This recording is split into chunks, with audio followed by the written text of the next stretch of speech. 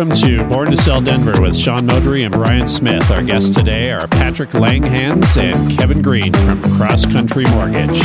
Welcome, guys. Hey, thanks for having us. Tell us a little bit about yourself. Patrick, do you want to start? Sure. All right. In the mortgage industry, been doing it 21 years. Is this good? Better. Yeah, so I've been in the mortgage industry 21 years, cross country a few years. I've been running my own team 10 of those years. I worked corporate America for a while, so worked for a big national home builder. I was like a VP of operations. I actually got fired and then went out on my own. Ooh, so we got a story here. Yeah, so screw that guy, right? I should thank them. Yeah, it was the best firing ever. What did you do? What did you not? What's this rated? Yeah, I was going to say it can't be. That might be another podcast. Well, show, you didn't have to say who. That's close. Yeah. All right, Kevin. How about you? Kind of similar. I've been in since 2005, so whatever the math is on that. What's that? Almost 19 years? Yeah, right. So I've been doing it 19 years. Run a branch cross country as well, and I've got a team that I think is kind of the perfect size. It's a weird dichotomy because I want to grow, but I don't want that team where clients don't know who they're talking to, right? So I'm at the size where I still talk to every single lead every day, whether I was able to take their call originally or not. But yeah, been just grinding, slinging loans. It's all I know how to do. It's the only thing I'm good at, is what my wife says. Well, okay. I agree with it. Yeah. So, we've been sitting around here the last couple of podcasts talking about mortgages and rates and things like that. So what happened in 2023? You want to take that one, Patrick? If you had to sum it up, inflation drove rates high. We don't have to go into the nitty-gritty of it, but the higher inflation is, the higher mortgage rates go. And as you see rates rise, makes affordability tough. So we saw a lot fewer buyers. That's the easiest way to sum it up. And then as we see that inflation drop, we'll see rates drop. We expect buyers to get back out there. Okay. Yeah, the debt ceiling was lifted, so which is something that nobody ever thought would happen. And so an insane amount of money flooded in, and mortgage rates took the biggest spike in the shortest amount of time that they've ever taken in the history of the U.S. housing market. That's what happened in 23. It was a real good year. Yeah. Real good year. Was it the Super highest fun. you guys had ever seen since you were in the business? In 2005, when I got in, like 7.25 was kind of common, but that was very short-lived. And so it was kind of a ride down my whole career. Yeah. Up until 2023. Yeah, start of the 2000s, it was actually a refi boom into the 7s and the 6s. Mm-hmm. People were getting out of their 8, 9, 10% loans and refinancing at 7, 6, 5. Yeah, but the thing is, too, is that prices were dramatically different even, 20 years ago, right? So, like, whenever I see that, boomer on Facebook that's like, when I bought my house, I paid 14%. It's like, yeah, Karen, you paid $50K for a 3.2. It's not relevant at all. I'm having a lot of trouble selling this money right now. That's funny. That's true, too. Actually, I was thinking back to 1997 when I bought my first house, and I had an 8.5% interest rate. Yeah. But it was $130,000 in Platt Park. Yeah. Yeah. That house now is $1 million. Right. And so, yeah. Yeah, I remember my first house, 99,000, Chaffa, and I think I was at 7.25, and my payment was $875 a month, and I was freaking out. I was like, how am I ever going to afford this? Yeah. Yeah. It's wild to think about. But I did the same thing. I packed it full of roommates, right? Yeah. That's what I did, too. It was a 4-bedroom, 2-bath, and every one of those rooms were bunked, I Yeah. love a good house hack. Yeah. It's good. Yeah. I like it. So what's going to happen then moving forward? Man, can I take this one, Patrick? Yeah. At least this is what I think, and I'm pretty sure I'm right on this. Like you buying your house in 97 and you buying your house for 99,000, right? It was still a good idea to buy. Yeah. 100%, right? You absolutely don't regret that whatsoever. So I think what's going to happen, this is kind of my short prediction for at least the first half of 24, and I feel like agents and loan officers, we almost have like a moral obligation. I don't want to over dramatize it, but we have a really serious obligation here to get this message out that this window is closing. Yeah. Right? That look, there's no inventory and there's none coming. And we all know this, right? We all know this. And so it's going to go back to a bloodbath. It really is. I think there's so much pent up demand. I mean, I'm not saying anything nobody doesn't know in the industry, but I'm scared for people because of affordability. Yeah. So it's like anybody that, can qualify in that first time home buyer kind of range, I'm just shaking them, like you guys, I don't know, maybe mid-March before there's going to be multiple offers on everything, and they're going to take your CHFA, they're going to take your minimum down, they're going to take your asking for concessions for a rate buy down, concessions for closing costs, and they're going to ball it up and throw it in the trash. Yeah, you can't do them. Yeah. You can't. It's going to go away. And look, we're going to exchange one problem for another. The problem in 23, almost zero activity, super high rates. Problem in 24, we're going to be right back to bidding wars. You agree with me? Yeah, I mean, I'm telling people in the next 30 days, that's your opportunity. Especially for Wow, first-time you're saying home 30. buyers Okay. that are like low down payment, Yeah. need concessions. Yep. You're like 30 days, you're thinking. Yeah, well, yesterday I was looking up numbers, and the average single-family home price from December to May goes up about $100,000. So for the last 2 years, that's happened. Yeah, we just talked about that. Yeah. Your cup is sitting on the stat. Well, there you go. There you go.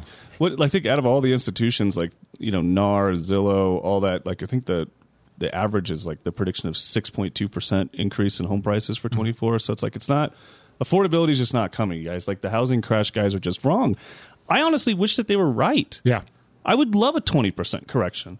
I wish that was the case. I said that to a client on Zoom, and I think she saw it in my eyes, like I was trying to get her off the fence. And she goes, no, I just know there's, and I'm just like, tell me why. And when I said to her, look, I wish you were right. Yeah. I think she saw it, that I was being very genuine. And sure enough, okay, I'll fill out the application. I'll get you on my, good. Yeah. Yeah. Because I wish that you were right, but it's going to go up. It's going to happen all over again. And rates peaked at about 8.2%. Even with that high of interest rates and elevated prices, what did we see? A 1% growth? 4%. 4%. Yeah, 4%. So 4% in 1 year with that kind of interest rate. Now rates are about 1.5 lower and continuing to fall. All that pent up demand that Kevin was talking about, it's going to explode. It's 8th grade economics. It's supply and demand. Yeah. Yeah, it's funny. I had a friend back in 1997 who I sold a lot of like my college buddies' houses, and he said, I'm going to wait until the market crashes in 97. Yeah. And we literally had a run up until 2008 or 9 until the market actually corrected. Yeah. But at that point, prices had more than doubled, during that time period. And so he never got that crash. Yeah. It's interesting you bring that up because in like probably 98, 99, my wife at the time was from Sacramento, California, and I was in real estate sales here, and I had bought it. I think I had 3 investment properties here by then, and we were checking out properties in Sacramento, and there was a duplex for $85,000 for both sides. Okay, it was renting at $600 a side, and my realtor was brand new. Like he was like 21 years old. Like we're driving this beat up old freaking Ford Taurus he's driving us around in. Used to be a nice car. But here's the aha that connects this together is he says, okay, meet with my lender. So I sit down with his lender, and his lender's like, in his 40s. And at the time I was like probably early 20s, right? I'm probably like 25, 26, right? And I guess that's mid 20s. And he says, you don't want to buy right now. The economy is bad here. The lender said this? The lender. And he talked me out of freaking buying it. Within 4 years, that thing was like $350,000. Why did he take the appointment? Right? And So here's the stupid my thing. office. Let me send him right out. Yeah. But he freaked me out because of his perception of the market was negative. Yeah. Well, home ownership in general is the best investment in the world. It's the only like blue collar way to become wealthy. And so when people ask me, hey, is it a good time to buy, or when is a good time to buy, it's when you can afford it. Yeah. So when you can afford the monthly payment, that's when you should buy. You shouldn't try and time the market. Right. Or what you can afford. Yeah, the right? best time to buy is as soon as you can. And where a lot of people get hung up right now, or this is what I see, a lot of people move because they want to upgrade their living situation. And that's great if you can do it. So I live in a 2-bedroom. I want a 3-bedroom. I live in a condo. I want a townhome. And that's fine if you can afford it.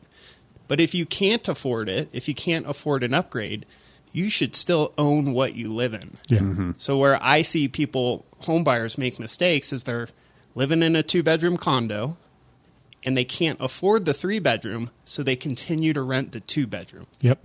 And I think really important for agents is to sit down with clients and say, if you're going to live in it, you should own it. Yeah. And here's why. It's a stepping stone to the 3-bedroom, 4-bedroom. Right. Well, and you look at historically, it's 4% increase per year on the price of the home, not what you invested in the home. Right. Right. So like if on a $500,000 place, if you put 10% down, $50,000, but you're getting 4% return, you're getting $20,000 return on $50,000 that you invested. Yeah. That's a really good 40%. And if you did 3.5% down, the return is massive. Right. Like that's there's never a bad time to buy real estate. Right. I don't really care. You might disagree with There's me. a bad time to sell. No, here's the piece I think you can't control when you always sell. That's the problem, because a lot of times we have to sell when something has happened in our lives that forces us into a sale.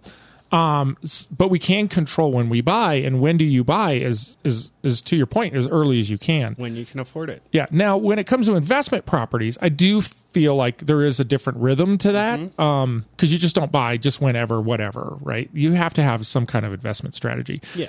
Kevin, can I back us up a minute? Because one of the things you said is you were talking about inventory being down, and that's the biggest problem. And just so the listeners, can we recap for a minute what is the biggest issue in America right now regarding inventory? Like, I think we have to have that conversation to explain why inventory is not going to grow. Right. Well, so even if it were to grow, and I can't remember what this number was, but it was like if it doubled, it still wouldn't be nearly enough, right? Like not a drop in the bucket. So there's the mortgage rate lockdown, right? There's one aspect of it. Some people will argue against it. I know Logan at Housing Wire has this argument against that, but it totally makes sense to me.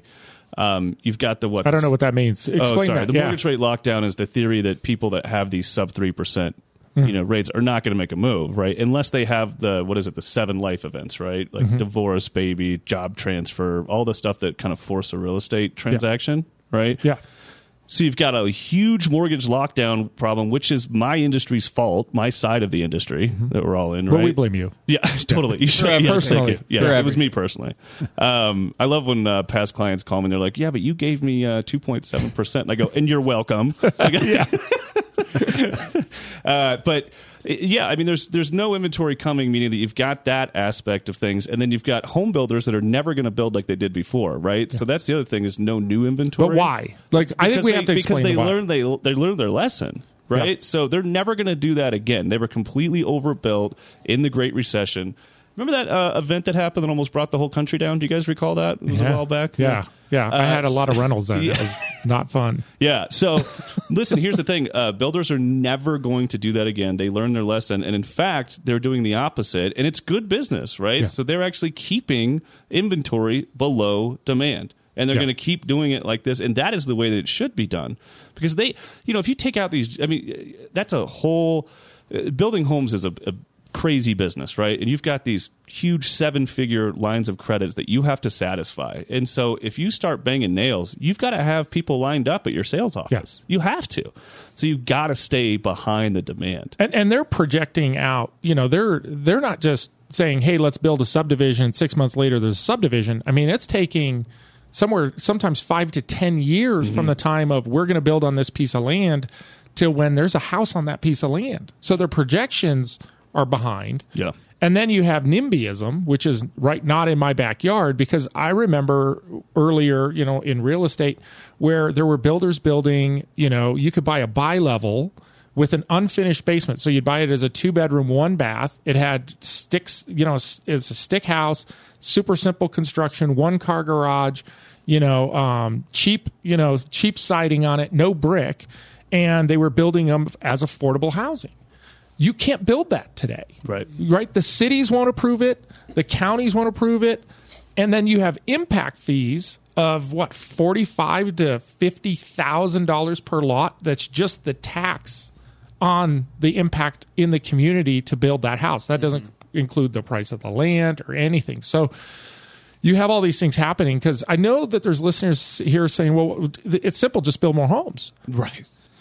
Yeah, thankfully we're not as bad as like California, for example, but I feel like we're getting there in Colorado or some like East Coast states as well. But you're absolutely right. The red tape to just put up some sticks and get homes built is insane right now. I would hate to be a home builder right now. So to throw some stats at that, 2005 and 2006, I think it was, nationally, home builders put in 1.6 million homes each year.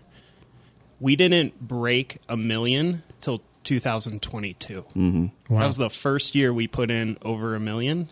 The previous 14 years averaged about 700,000.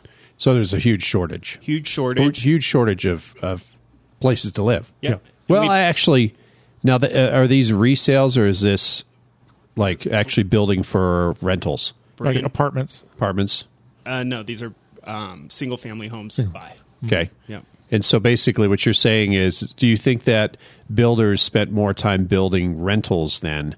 Because I know you look downtown and there's cranes everywhere, right? Mm-hmm. Yeah. And so a lot of the building efforts were made towards rentals rather than single-family homes or resales. Well, there's another reason for that, too, because Colorado has the construction defect laws, which... That's on condos. Yeah, on condos. So now a lot of developers will not build condos because of the class act, the ability for an attorney to file a class action over one unit having structural issues, and the whole building ends up settling on it. And I'm not saying it's right or wrong, but there's so much fear in the development world about building condos, so that eliminates an entire product, right, from that we used to have available to us. So now you have to go to townhouses. But what's your starting price on a townhouse? What, 600, 700,000? Mm-hmm. Yeah, on new Is your construction starting in a lot price? of cases, yeah. So I think builders stop building because of the risk, kind of like Kevin said. Well, and I mean, look, for agents that are looking for like a simple way to get this message out, it's really simple. There's nothing on the horizon that would suggest that inventory is going to spike anywhere near where it make a change. Yeah. Well, there's only two ways to increase inventory. Build more homes, or if you own a home, sell it, and you got to move somewhere else. You got to move somewhere else. You can't sell and buy a home. You're right. just, Sellers become buyers, you guys. Like that doesn't, you know what I mean? Resale doesn't necessarily help inventory. But you're exactly right. Like there's just, the other thing too is there's no crash coming because like, what is it? The average equity, I think nationwide is like 182,000 or something like that. Like that's insane. It's never been like that ever. Yeah. Where the average equity is nearly approaching 200,000. So if you find yourself, let's say we go into a jobs recession, right? You find yourself with no job, you start getting behind on your mortgage. By the way, it takes like 12 months before foreclosure proceedings even begin. And then you've got like another 8 months from there, right? So you get 90 days behind on your mortgage, you're not going to get foreclosed on. Yeah. That's not going to happen. That's another reason, because of supply and demand, there's no crash coming. If you lost your job, you're behind on your mortgage, you're going to put a sign in the yard and put a giant pile of money in your pocket. Yeah. Go move in with mom and make a career change or something. Figure out your life with a giant pile of money in the bank. At 182,000, you can actually move to other areas of the country and pay cash. Or put 70% down and have a $600 a month payment or whatever. It's like the first time in history you can foreclose and feel like you won the lottery. Yeah, so the point is it's not coming, right? And it's all just, again, eighth grade economics with supply and demand. Builders are not building, they're not going to, and resales just not. There's just nothing that would tell me what would put a bunch of signs in the yard. Yeah. It's just not. The only 7 events that you mentioned. Right, the 7 events are the only thing, the 7 life events. Yeah. I think some people think that because there were a lot less people that sold over the last couple years, it's been down below average. So the average nationwide is 5.2 million sales per year. Okay. And so at the end, we actually had a 12-month period where it was just above 4 million. So that's a lot of people who sat on the sidelines. Okay. So the question is, are people going to jump in or not? And I think a lot of people didn't jump into the market and sell because of interest rates and because of lack of supply. Yeah. But I think that, even if there is an increase in supply, there's going to be a slight increase in demand. Yes. But I don't see anything really major like changing our market, to be honest with you. No, and that's why that's why I'm trying to get this message out, right? Because this is the time for buyers, and this is what I'm screaming from the rooftops. Because get this, right? This is and again, I think it's really closing soon. Like, you're at the advantage because rates are high as a buyer, and you don't even get a high rate. You get a below market rate. 4 out of 5 contracts, I don't know about you, Patrick, 4 out of 5 contracts that come across my desk have seller concessions. I'd say 9 out of 10. Yeah. That's what I said, 4 out of 5. It'd be the same math. That's 8 out of 10. That's 8 out of 10. That's actually 80%. Okay, yeah. That's like It's not my we do math. math for a living. But anyway, the point is, most can we all agree? Most contracts are coming over with seller concessions, and I mean like big fat seller concessions, sometimes 6%. Yeah. You know, I just got a contract this morning with $53,000 coming back from the seller. I can't even buy the rate that low. I got to spend the rest on closing costs. But the point is, that's going to go away. Yeah. It's going to go away, and I think it's going to go. I really fear that the first quarter of 24 is going to be quite possibly the last time that buyers, particularly first-time buyers, have any kind of advantage. I feel the same thing. If you look at the inventory, you look at what's going on with the numbers in December we talked about in the last podcast, with the lowest number of new listings hitting the market, the super low number of sales. I think that's a very likely scenario.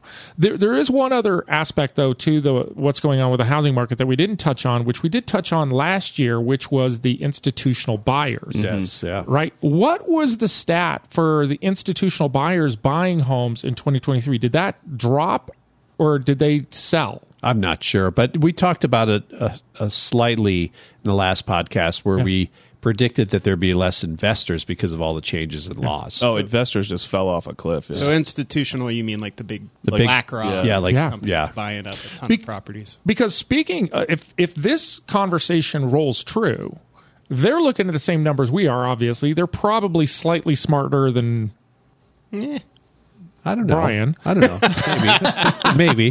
The rest of us were ahead of them. But they're going to jump back in. Yeah. If that's the case, they're sitting on money, they're going to jump back in too. So, well, they've made it public that is their strategy, right? That they want to get heavy into housing. Fortunately, though, I just heard this. I think it was on Housing Wire. I read it or something. But fortunately, it's very little right now. Like, it's less than 3% that institutional investors. I think that was the inventory that they scooped up in 23. but the problem is 3% nationally. When you compound that into a region, like, did you see that there's counties in Georgia where it's like 60% of the home sales are going to these institutional investors? And there's a neighborhood up where I live that Lennar built the neighborhood. It's probably close to 100 homes, 75 homes. They built it for BlackRock. Yeah. They're all rentals. Wow. And they're all $1 million homes. Yeah, I mean, fortunately, it's like you're right. It hasn't happened yet, but they've made it very clear that this is part of their plan. I think that the institutional investors will probably be like the biggest change to housing, to the real estate market that we've seen in a long time. Yeah. And you're right, they're looking at the same stuff, right? So if they execute this mission, that's going to be a huge effect. Huge. It's just, fortunately, we haven't seen it yet, but it just accentuates your point that you made, and you did it so eloquently. I mean, that's what I love about both of you. When you guys talk about the passion of home ownership and the passion of why to buy now, I mean, you two are just, I mean, every agent should just model the both of you. But your passion about saying this, in my fears, this is your last opportunity.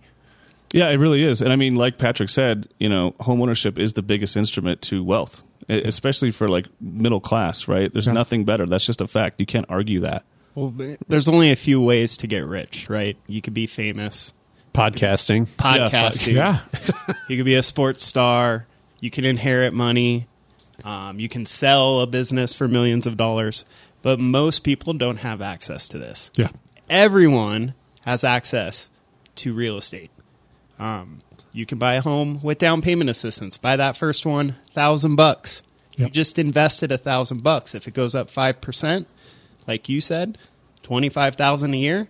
What's the return on investment for that? Yeah, exactly. Insane. Here's the thing, too. Like, I feel like this is no offense towards real estate agents, but people think that real estate agents are always going to say now is a good time to buy. Right. And I like to, both of us do a home buyer. I do a webinar. I think you do like actual in person. Maybe I should switch to that. But we kind of help agents with the uphill sell, right, on home ownership.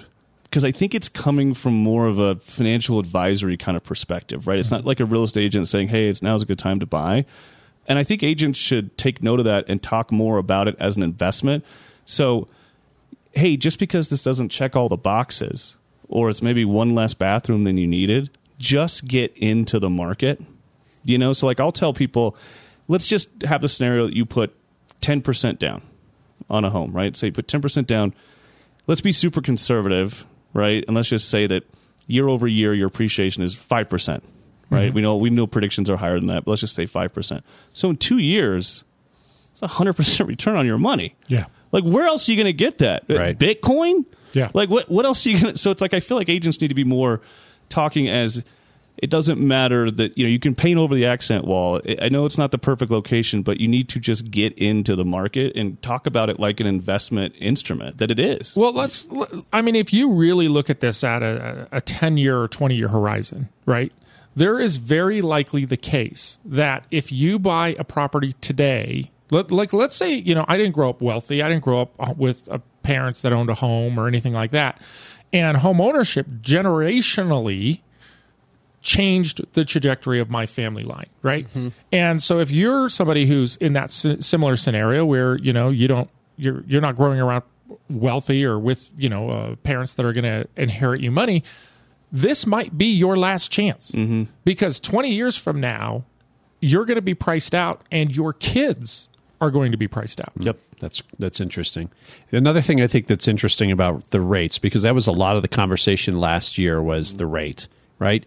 Why do people not complain about paying 1% higher on credit card rates, or 1% higher on their car loan, or 1% higher on the boat that they bought, or anything? But 1% is a big difference, and I know it's a lot of money more on a monthly basis. But really, it's interesting to me that people don't look at it that way, because you buy a car, you buy a boat, you have credit card debt, which is basically all the stuff that you accumulated that's going to depreciate in value. But when you buy a house, you're appreciating in value, so you should really accept that 1% higher more for the house loan than you actually are for the credit card. You can write it off. Yeah, that's right. Right. It's the only thing. Yeah. No one ever talks about that too. No one ever talks about that. The tax write-off. Yeah. That's one of the most important parts that I really focus on our home buyer presentation. Is like, oh yeah, don't forget. And I really believe in like saying things very simply. Mm-hmm. So depending on the client that I'm talking to, if they're self-employed or just like a W-2, I just go, look, what that means is if you're used to writing a check to the IRS every year, as a homeowner, that check will be smaller. Yeah. If you're used to getting a refund from the IRS at the end of the year, as a homeowner, that refund will be bigger. Right? Yeah. So Patrick, what are some of the trends in mortgages, would you say, for 2024? Are we going back to the crazy days of 100% financing and no doc loans and stuff like that, or is there something different that we need to be aware of? Non-QM is a big thing right now, and I'll explain what that is. Basically, most loans that are done go through the government. So Fannie Mae, Freddie Mac, FHA, VA, those are all government entities essentially. And so they make the rules. You have to follow the rules when you do a loan, right? So 2 years self-employment, certain credit scores. You can't just borrow money on your credit card to make a down payment. These are all rules that the government has. Non-QM are loans that are outside of the government. So basically portfolio loans. So we get to make our own rules. So if we think the risk is worth it, we can do the loan. They do require a little bit more down payment. But to give you an example, self-employed people sometimes struggle to get qualified because your CPA's job is the opposite of ours. Right. Your CPA wants your income low. We want your income high. So when you file tax returns as a self-employed individual, it can be tough to qualify. A lot of non-QM loans will allow, just give us your 1099. We'll use that. Or give us 12 months bank statements. We'll use that. So these portfolio loans are stepping outside the normal rules to give financing to more people. It's not like it was back in 2008 where you could buy no money down, no income, no asset, 400 credit score. we still need credit, need down payment. I think you just described Sean. Yeah. In 2008. Is that your first one? No, it was a lot of my no. I had a lot of properties by then, but it was definitely a lot of my clients. Yeah, I mean, because that was tough because it was like you knew it was a bad idea, but they're just going to go next door and buy. Yeah, and it was such a horrible position to be in as an agent. Yeah, you know. But in defense, I have a friend who's worth $5 million because he used those to buy 9 properties in Montbello. And those properties have all he hung in. He made it. You know, he kept his expenses low, and he kept all his properties, and he's very wealthy today. And I have another client who, changed his family's life through those loans. So I don't think it's the loan. I think it's the misuse of the loan. Yeah, well, those loans will never come back, though. Dodd-Frank was the biggest piece of legislation to ever pass, ever. Yeah. It's not possible. And non-QM just means non-qualified mortgage. Qualified mortgage meaning like Fannie, Freddie, the agencies. But they're nowhere like that. You need a down payment. Yeah, what's the down payment like for something like that? Typically 10%. 10 or more. Okay. But another good example, we had a client that had $2 million in the bank. Mm-hmm. And they decided, I'm not going to work. I'm just going to hang out. But now they don't really have income. Mm-hmm. So with these agency loans, Fannie, Freddie, FHA, it's not like they use common sense. Like, None. You don't have a job, that's okay. You have $2 million. No, you don't have income. You don't qualify. Ability to repay. Yeah, you miss one box, you're done. But with these portfolio non-QM loans, we're like, hey, you got $2 million, you're good for it. 10% down, you're approved. So stuff like that, I think that's gonna. It's growing very, very, very fast. Is the rate a little bit higher on that? Yep. Okay. How much higher typically? Depends on the risk. Yeah, 1 to 2%. Yeah, typically 1 to 2% above like a market normal conventional loan. Yeah. Okay. Yeah. Interesting. Okay. What else? What else is out there that's new or on the horizon? Well, shameless plug. I'm doing a promo right now where I'm just paying for a 1.0 buy down. So basically, I'm just giving 1% lower than the market rate right now. So 1% the first year. Yeah, 1% for the first year lower. And I'm doing that because, like you said, Sean, I think it's just my passion. Like, I what do I have to do? You know what I mean? To like, get people off the... I mean, come on. I don't know what else I could possibly do. Yeah. But I'm actually scared for people. Yeah. I really, truly... It's so easy when you're passionate about something and you really believe in it, and I really do, because I really, truly believe... that I just want to, and agents should feel this way too. I want to push as many people into home ownership as possible, and we might have between now and March of 24 to do that.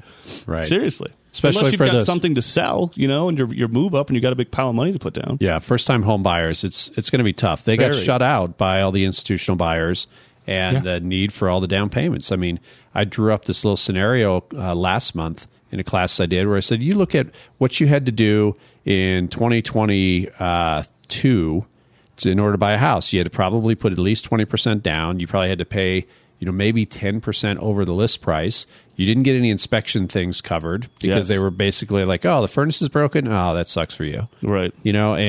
And so you were kind of on your own basically at that point. And then 2023 rolled around, and now all of a sudden you're getting a little bit off the price of the house. You're asking for closing costs. You're getting inspection stuff covered. And so it was the only objection you really had from a buyer was the interest rate. Yeah. That was the only thing. Let me give Patrick a little credit here. He actually came up with something that ended up going viral. Was that in 22? My one thing. Yeah, the one thing.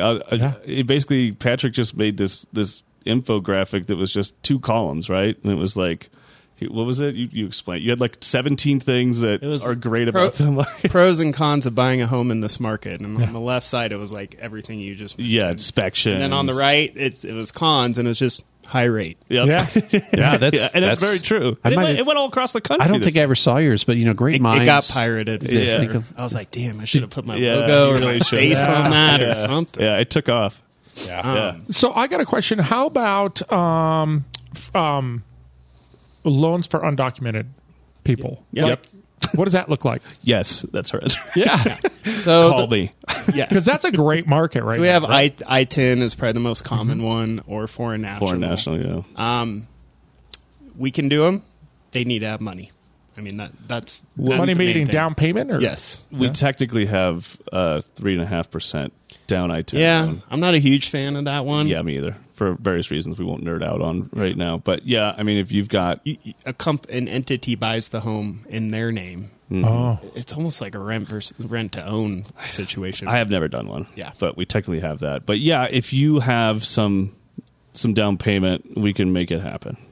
so like 10%, 20%. I think 10's the... You guys are very elusive right now. Well, This is because like- it depends. I feel like I'm in a back alley negotiating. we're for a lenders. Come on. stolen bicycle. We're just above used car How much sales. money you got? Yeah, just let us talk to them, all right? We'll do the lending. That is so creepy. That is so weird. Well, there are the point is there are programs out there with undocumented as well as foreign national, and there's a handful of them, and we can make it happen. Not to be sketchy and vague, but we That was both of those things. Well, if I'm a real estate agent, just don't let a client tell you. I mean, they can tell you, "Hey, I don't qualify," but always ask them, "Hey, did you talk to a lender?" Yeah. Because their interpretation of what qualifying means is completely different than what's possible. Right. I just did a class at the downtown office yesterday on the bank statement loan and had like 6 agents come up to me with all kinds of scenarios where someone else was denied. Yeah. And I'm like, yeah, let me talk to them. That doesn't sound like a denial to me because of this, this, and this. So yeah, I mean, we've got the outside the box stuff. Well, I get it totally right now because I went up to Granby and I met with Sheila up there about Granby Ranch, and she got me so excited. I put a deposit down on one of the condos, and Nice. the next step is to meet with Patrick about the financing, and I have wild anxiety about this. Like, Hey, I've seen thousands and thousands and thousands of loan applications. There's nothing I haven't Oh seen. yeah, we financially undress people for a living. It's a weird seriously. job. Yeah, it's weird. But Okay. I mean, mortgages have been pretty stable. You ask, like, what's coming? And I think a lot of what we've been talking about is almost preaching to the choir. Yeah. I'd love to talk about some things your agents should be doing. Do Yeah. it. Go Talk for about it. Market. Cool. So I do a lot of classes. I love to survey real estate agents and ask them how many sit down with a client face to face and do a listing appointment. Yep. And 100% of the room raises their hand. When I say, how many of you legitimately 100% sit down with a buyer for a professional buyer appointment, maybe 10% of the room. Yeah. So I think the most important thing in this market is meeting with your clients. Yep. And going over all these things we've been talking about. Why is inventory staying low? Why rates going down is actually a bad thing for you. You already want to own the home Right. when rates go down. Yeah. But that professional presentation, I think, is the biggest opportunity. Yeah. Because Yeah. clients are scared. Fannie Mae surveyed potential home buyers. 85% of people said it's a bad time. Bad time to buy. Yeah. And they're Yeah. all wrong. Well, And we they're- all know that. Yeah, because they're listening to media stuff. Yeah. Right. Right. So they don't understand what the truth is, like what you guys have been talking about. I mean, there's a limited window, I think. Yeah. Right. That's a great point about having the buyer consultation. But I think the other thing that I would add to that is, when did we stop putting buyers in our cars? Yeah. You know, like, hey, I'll meet you at the property. Right. And maybe it's because you kind of had to do it that way a little bit because, the house came on the market and you had to be there in 35 minutes or else you missed out on the opportunity. But man, you learn so much about. Lots of rapport when they're in the car. You know Yeah. what changed it? This is what changed it. GPS. As think? soon as they had access you're to right. GPS, they no longer, because that was our way of being like, we can remember with the old Rand McNally books. Yeah, pull out the big map. Yeah. Look at They me, were I'm like- the realtor. The big map. I know where Oh, I'm yeah, going. dude, we're like magical, dude. They were like, "Are you a wizard? How did you know how to find this house?" Right. And you're like, the streets are numbered, right? Like, so, but that's what changed it. And I am 100% with you. If agents script to a buyer to say, "Hey, my process is I would prefer you to ride with me," you're going to have so much better conversation. And because in those conversations, you're driving around with the client, and they might say something, and you're like, you know what? Who told you that? And they go, oh, my grandpa told me that. And you go, well, that was true 20 years ago. Let me explain today, right? And you're able to overcome some of those things so much easier when you're with them. That's right. Yeah, And the and you do trust that level. with the buyer presentation too. It's like if you Yeah. do it for a listing presentation, why wouldn't you do it for the buyer presentation, or, Yeah. or even just do one at all? So I actually encourage agents to jump on my buyer's presentation because again, we're kind of coming from more of like a financial advisory investment standpoint of it. The whole point of my buyer's presentation is I want this buyer, especially if they're a first timer, to have like FOMO. Yeah. Like I want them to just want to jump up and get a house right away. Yeah. You know, and when I talk to an investor or I talk to someone that owns property, I want them to jump up and want to own 6 more doors right away. And what Right. else you're doing is you're giving them the ammunition or the objection handlers to go back to their family who says, right now is a horrible time to buy. And now they say, you know, here's a reason that I should buy, or here's what my lender told me the reason I should buy, or here's my real estate agent said, to get them to overcome the doubters. That's right. Right? Right. Yeah. All right. So what else, Patrick, would you say agents should be doing? So I think do the buyer presentation, and in that buyer presentation, talk about return on investment. Yeah. They may be buying it because they're having a kid. They may be buying it because they want an extra room, and that's all great, but you got to show them return on investment. And that's pretty simple. You say, hey, real estate is the best investment in the world. Let me show you why. You put 5% down. Home values go up on average 5% per year in Denver. So if you put down 5 and make 5, that's 100% return on investment. That's right. Yeah. Are you going to get that anywhere else? S&P 500 averages 10. So Yep. show them a return on investment. Right now in this market, we're doing a cost of waiting. So showing them, hey, if you wait to buy when rates are 5%, but prices are 10% higher, here's where you're losing money. One, you lost that 10%. That could have been yours. But also, your payment's actually not lower because you paid more for the house. Yeah, it's funny too because when you look at if rates or not rates, but if prices were going to come down, they're going to come down slightly, a couple percent. So really, are you really trying to predict like that bottom of the market? Because you're going to miss it. You're only going to know it was the bottom after it's already gone. Correct. Yeah, the other thing I like to say too, and agents should reiterate this, is like let's just go hypothetical and let's say that the market was completely flat, right? So you bought a house and the market stayed flat, let's say for 3-4 years, right? You still won because of the forced savings account with principal and interest, right? Yeah. So if your equity stayed at exactly what you paid in those few years, and this is of course a situation we know that would never happen, but let's just say it would, right? You still paid down that loan, right? Yeah. Which is forced savings. So it's still so much better than renting. Then there's the emotional side of it that agents should talk about. The emotional side is no one's going to come and kick you out. You can paint the accent wall whatever color. You know what I mean? You can put a swing set in the backyard. There is the emotional side to real estate too.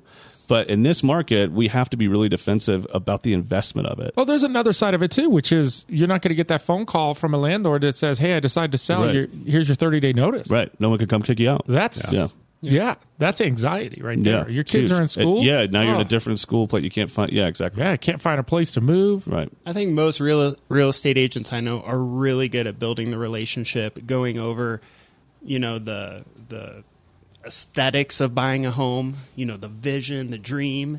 They're really good at that. What they probably need to get better at is actually showing them the numbers. Yeah. Yeah. I think one thing actually that would be effective, especially people that are of my generation and soon to be your generation, Sean, since you're getting older next month, is it? 2 months? Yeah. Yeah, let's not talk about that. Yeah. So anyway, you think back of all the houses that I owned from when I started. Actually, you could even go back to college. When I was in college, going into my junior year, I was up in Fort Collins, go Rams. And my parents asked me if I wanted a car or if they could buy a house that my friends could rent. Huh. And I picked the car. So, but you even go back to that far. I know that was a bad decision. But ultimately, if you took all the houses that I bought over the last 26 years of buying houses, if I would have kept all of them and you'd look at what the value of those houses are today, I mean, how much money would that be? Yeah. That's insane.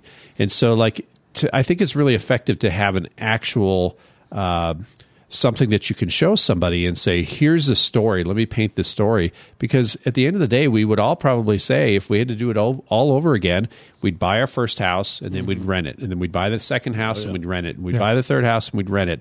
And that's how you build wealth. Absolutely. Yeah. And we do that. We'll sit down with them and show them, hey, here's your projected net worth in 5 years if home values are only 2%. Yeah. Right. It's the other thing too, as I say, like an agent should say this too, is that, hey, I know it doesn't check all the boxes, but could you live here for a year? right? Yeah. So let's start this journey of collecting houses. That's right. Yep. Okay, guys, so we have about 2 minutes left. So if anybody wants to get a hold of you, how do they get a hold of you? 303-956-9764. And that was Patrick. Yeah, that's Patrick.